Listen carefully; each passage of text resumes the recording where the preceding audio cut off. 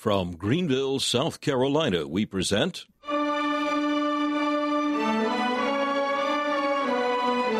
Let the Bible Speak.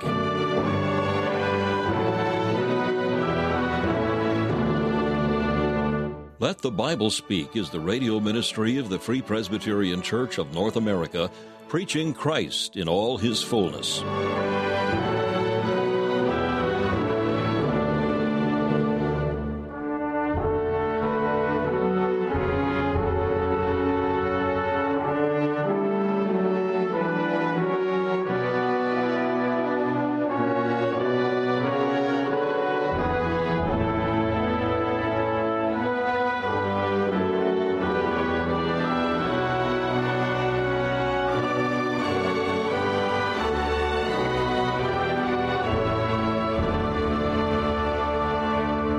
We're delighted that you have joined us for another broadcast of Let the Bible Speak, featuring messages preached by Dr. Alan Cairns, founder of Let the Bible Speak Radio Ministries.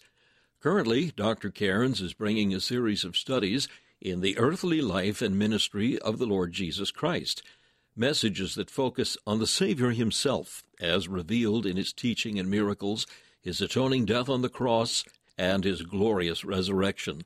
We'll hear from Dr. Cairns in just a few minutes. First of all, we invite you to enjoy this devotional thought from the pen of Charles Haddon Spurgeon, as found in his collection called Morning and Evening. Our text for this morning comes from 2 Kings chapter 7 and verse 3. Why sit we here until we die? Dear listener, these devotionals were mainly intended for the edification of believers. But if you are yet unsaved, our heart yearns over you, and we would fain say a word which may be blessed to you. Open your Bible and read the story of the lepers, and mark their position, which was much the same as yours. If you remain where you are, you must perish. If you go to Jesus, you can but die. Nothing venture, nothing win, is the old proverb, and in your case the venture is no great one. If you sit still in sullen despair, no one can pity you when your ruin comes. But if you die with mercy sought, if such a thing were possible, you would be the object of universal sympathy. None escape who refuse to look to Jesus, but you know that at any rate some are saved who believe in Him, for certain of your own acquaintances have received mercy. Then why not you? The Ninevites said, "Who can tell?" Act upon the same hope, and try the Lord's mercy. To perish is so awful that if there were but a straw to catch at, the instinct of self-preservation should lead you to stretch out your hand. We have thus been talking to you on your own unbelieving ground. We would now assure you, as from the Lord, that if you seek Him, He will be found of you. Jesus casts out none who come unto Him. You shall not perish if you trust Him. On the contrary, you shall find treasure far richer than the poor lepers gathered in Syria's deserted camp. May the Holy Spirit embolden you to go at once, and you shall not believe in vain.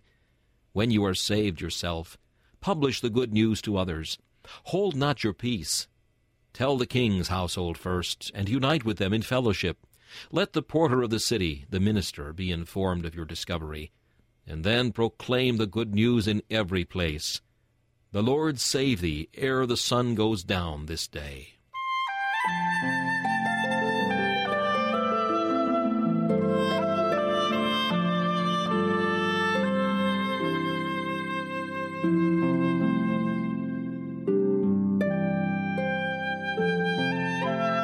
Darkest day, I cannot hide, stain of sin my guilt to prove, guilt my own and foolish pride, pride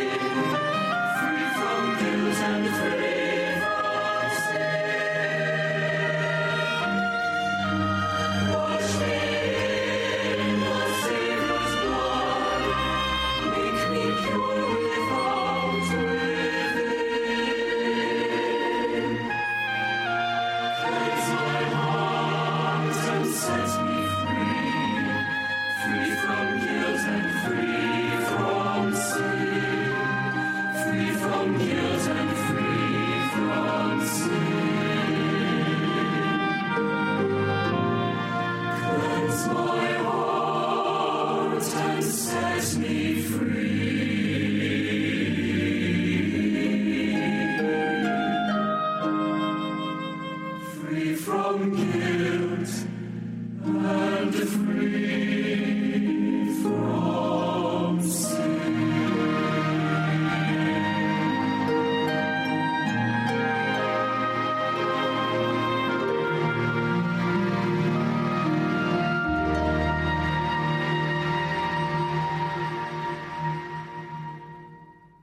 An indispensable part of the Christian life is daily Bible reading. If you're looking for some guidance in the study of God's Word, we're happy to offer a very helpful but brief brochure entitled 10 Commandments of Bible Study. Prepared by several ministers of the Free Presbyterian Church, including Dr. Alan Cairns, it will help you to gain much blessing from your time in the Scriptures. The method is designed to help believers achieve a comprehensive knowledge of the chapter contents of the Scriptures and to enable them to use that knowledge to guide and quicken them in their personal prayer lives. For a free copy of 10 Commandments of Bible Study, simply email info@faithfpc.org. That's info@faithfpc.org. If you wish to call us, you may phone 864-244-2408. That's 864-244-2408.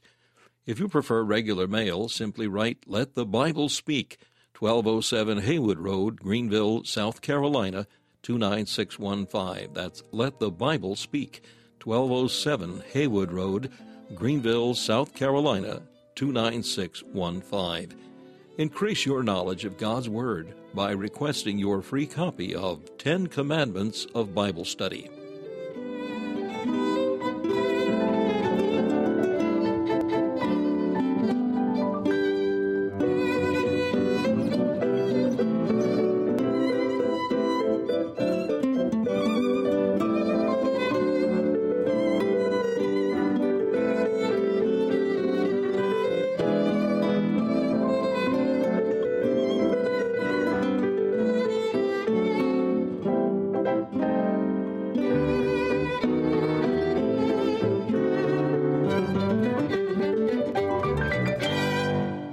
On today's edition of Let the Bible Speak, Dr. Cairns brings the next portion of a message called Christ in the Valley of Griefs. Descending from the Mount of Transfiguration, Christ found his disciples unable to help a father whose son was demon-possessed. Among the many lessons to be found here, Dr. Cairns has shown, first of all, that Christ entered this valley of grief with his grace and power. Then, by healing the boy, Jesus demonstrated the glory he earned on the Mount. In addition, we'll see that the experience of Christ's grace and power are tied to the faith of his people. Jesus told the father of the boy, "If you can believe, all things are possible to him that believes." Now Dr. Cairns continues this message, Christ in the Valley of Griefs. J.C. Ryle, the great expositor of the Gospels. If I may put a plug in for a set of books, I would still say, I've said this many times, but I'll say it again, for every family, if you don't possess J.C. Ryle's expository thoughts on the Gospels, make sure you buy them. You could not do better than make that your family reading. You could not do better than to get those volumes and just read the Scriptures and read the bishop's comments on them. There'll be little to disagree with, and there'll be much to move your heart. Bless your home and your family. But Bishop Ryle makes the point, and he was speaking about 19th century England. It's certainly true in America today. Given the far greater things that Satan is using in our nation, the far worse examples of satanic fury. He's saying there's many a father whose son is in worse condition than this. And he makes the insightful comment, how Satan is at work especially to get a grip of our young people. The effort that he's making, the power that he's putting forth, the satanic subtlety that he's exercising to grip young people, and what a grip he gets on them while they're still children.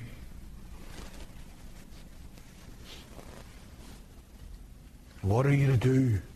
Yes, protect them all you can. Yes, keep out of your home all those hellish influences that are so freely let into too many homes.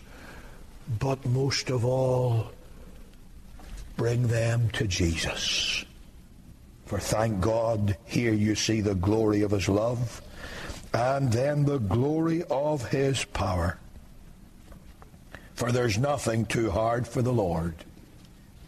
Never let us make the mistake that the Syrians once made. You'll read of it in 1 Kings 20, verse 28. That they said, he's the Lord is the God of the hills, but he's not the God of the valleys. On that occasion, the Lord proved that he is Jehovah at all times and in all places. Destroyed the Syrians in the plain or the valley below, just as he had done in the hilly regions. That's what he'll do for you and me. He is the same in the valley as in the Mount of Glory. And what he's doing now is that which is the very substance of the glory with which he appeared on the Mount. The glory of his mediatorial success that he will manifest to heaven, earth, and hell for all eternity. And then the final thing I'll say is this: that the Lord Jesus promises us the experience of this grace and this power on the condition that we believe. In other words, when he sets forth in these passages of Scripture his glory and then his grace and his power, he's not doing it in order that we may just have points to ponder, or that we may have little homiletical points for a preacher to sound good in setting forth, or that we may have some theological discussion. That's one of the curses of the church that we have in the day in which we have arrived. We take the greatest things of God and we reduce them to points of discussion. Man, these are things to be experienced. The old Scottish dictum about Reformed religion, it is better felt than telt. If all we can do is talk about grace, then we know nothing about grace. This is to be experienced. This is to be felt. This is for us to enjoy in our own personal lives. But if we're going to experience the glory of divine grace, then it must be by faith. If we're going to have the power of God delivering us or using us to deliver others, it can only be as we exercise faith in him. Notice the Lord Jesus Christ dealings with the father of this demoniac boy. He says, if thou canst believe. If thou canst believe. That's still true, you know. Now, we'll see in a moment what something of what this faith is. This is not make-believe. It's not forced belief. It's not talked-up feelings of belief. This is genuine faith he's talking about. After all, he was talking about a man and talking to a man who was actually meeting with Christ. He was actually spending time in the presence of Christ. He had actually come deliberately seeking Jesus. This is not some charismatic fantasy saying to a world that has no thought of Christ, no love for Christ, no yearning for Christ. If you can make yourself believe, this is not some of this stupidity of getting yourself into some euphoric condition. No, this is something that comes out of a personal, genuine meeting with Christ. And he's saying, if you can believe. That's how you experience the grace of God. Everything in the Christian life is by faith. We live by faith, not by sight. Notice also how he dealt with his disciples. We have read from Matthew 17, because there some of the words that he said are recorded, whereas they're not recorded by Mark. He gives them a lesson upon the lack of faith.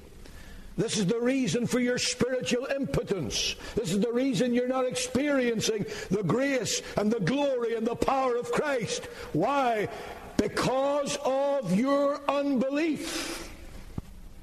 Now, if there's one thing in the New Testament that makes me, and I trust makes you, bow your head in utter shame, it's the unbelief of believers. These were believers, but they were full of unbelief. That's our trouble.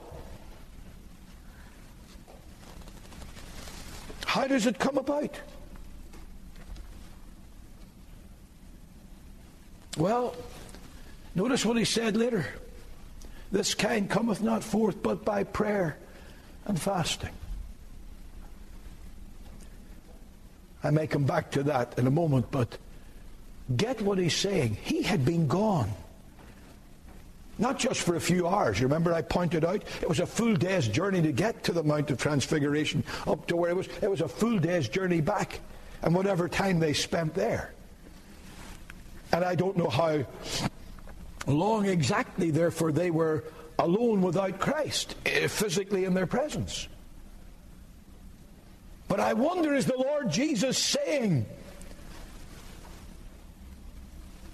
that the time I was gone, you were not spending in prayer, you were not seeking God, you were living on the fumes of a past experience?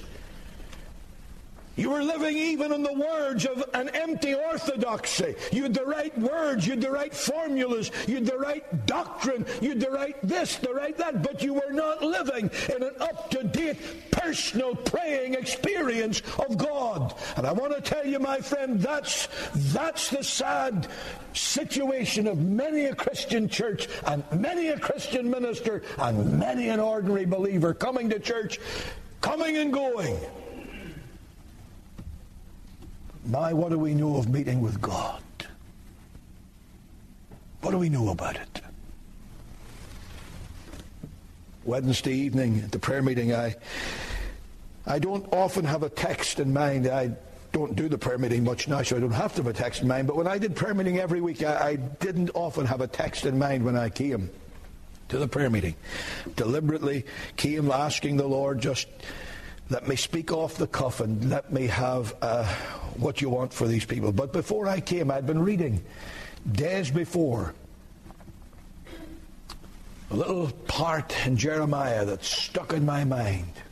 Who is this that engaged his heart to approach unto me? Engaging the heart to approach unto God. That's what I left with the people Wednesday night, because that's what the Lord had left with me. Engaging the heart to approach unto God. Let me ask you, who has done that? Who has done it?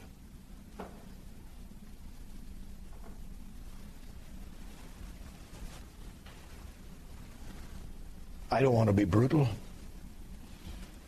If I'm going to be brutal, it has to be brutal with myself first and foremost.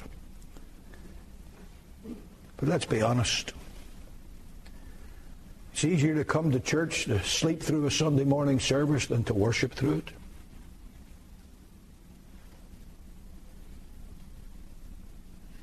Doesn't matter what a preacher says. If you haven't come to meet with God, you've missed it.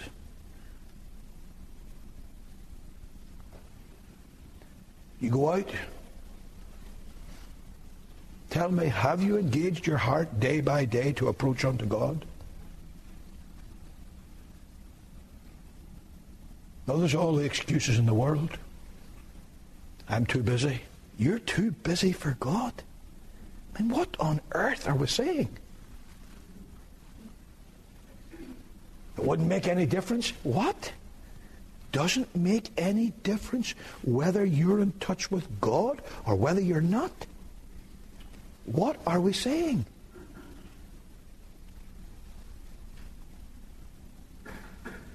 When I pray nothing happens, is it much wonder nothing happens? Because of unbelief. And unbelief is directly related to our failure to spend time with God in His Word and in His presence. The lack of faith.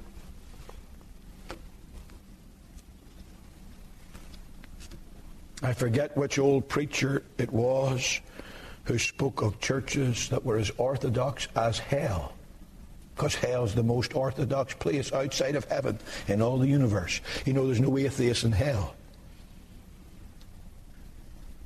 There's no deniers of the divinity of Christ in hell. If they were that on earth, they changed their minds when they got to hell. There's no disbelievers in the power of prayer in hell. They understand it now, not that they want it, desire it, or have repented, but that's an orthodox place. And there are churches that are just as orthodox, but there is nothing of a vital faith that moves mountains, that touches God, that brings us into the experience and the joy and the glory of His grace and power. And yet that's the condition. Faith. Believing the promise.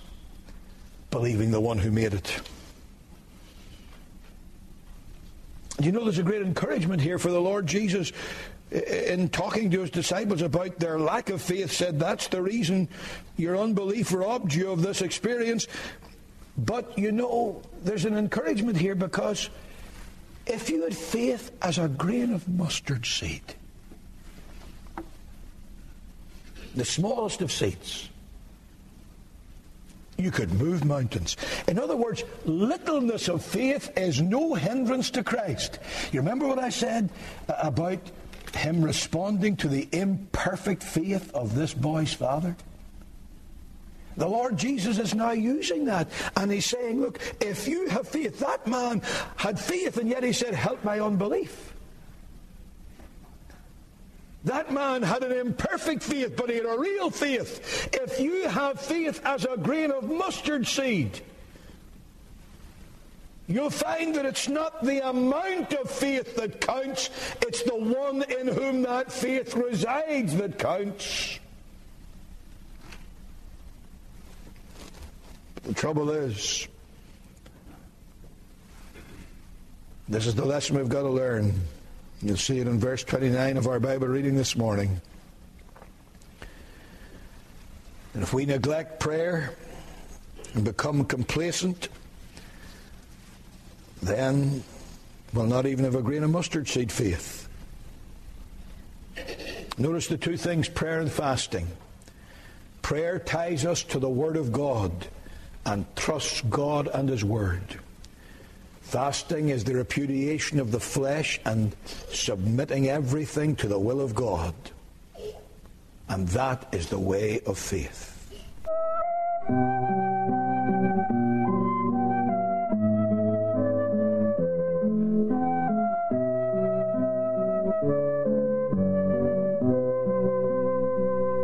Let the Bible Speak is the radio ministry of the Free Presbyterian Church of North America. Founded by Dr. Alan Cairns, Let the Bible Speak is also heard in many parts of the world through the international radio outreach of Let the Bible Speak, produced in Northern Ireland.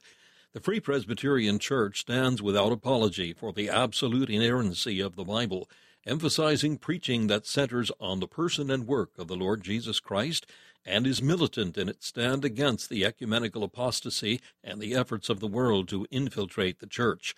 For further information about the Free Presbyterian Church, you may email info@faithfpc.org. That's info@faithfpc.org. You may call us at 864-244-2408, or you may write Let the Bible Speak, 1207 Haywood Road, Greenville, South Carolina, 29615. Again, that's Let the Bible Speak, 1207 Haywood Road, Greenville, South Carolina, 29615. Also, we encourage you to visit the website of the Free Presbyterian Church of North America at www.fpcna.org. That's www.fpcna.org. This is Charles Kelsch saying thank you for listening and inviting you to join us again as we Let the Bible Speak.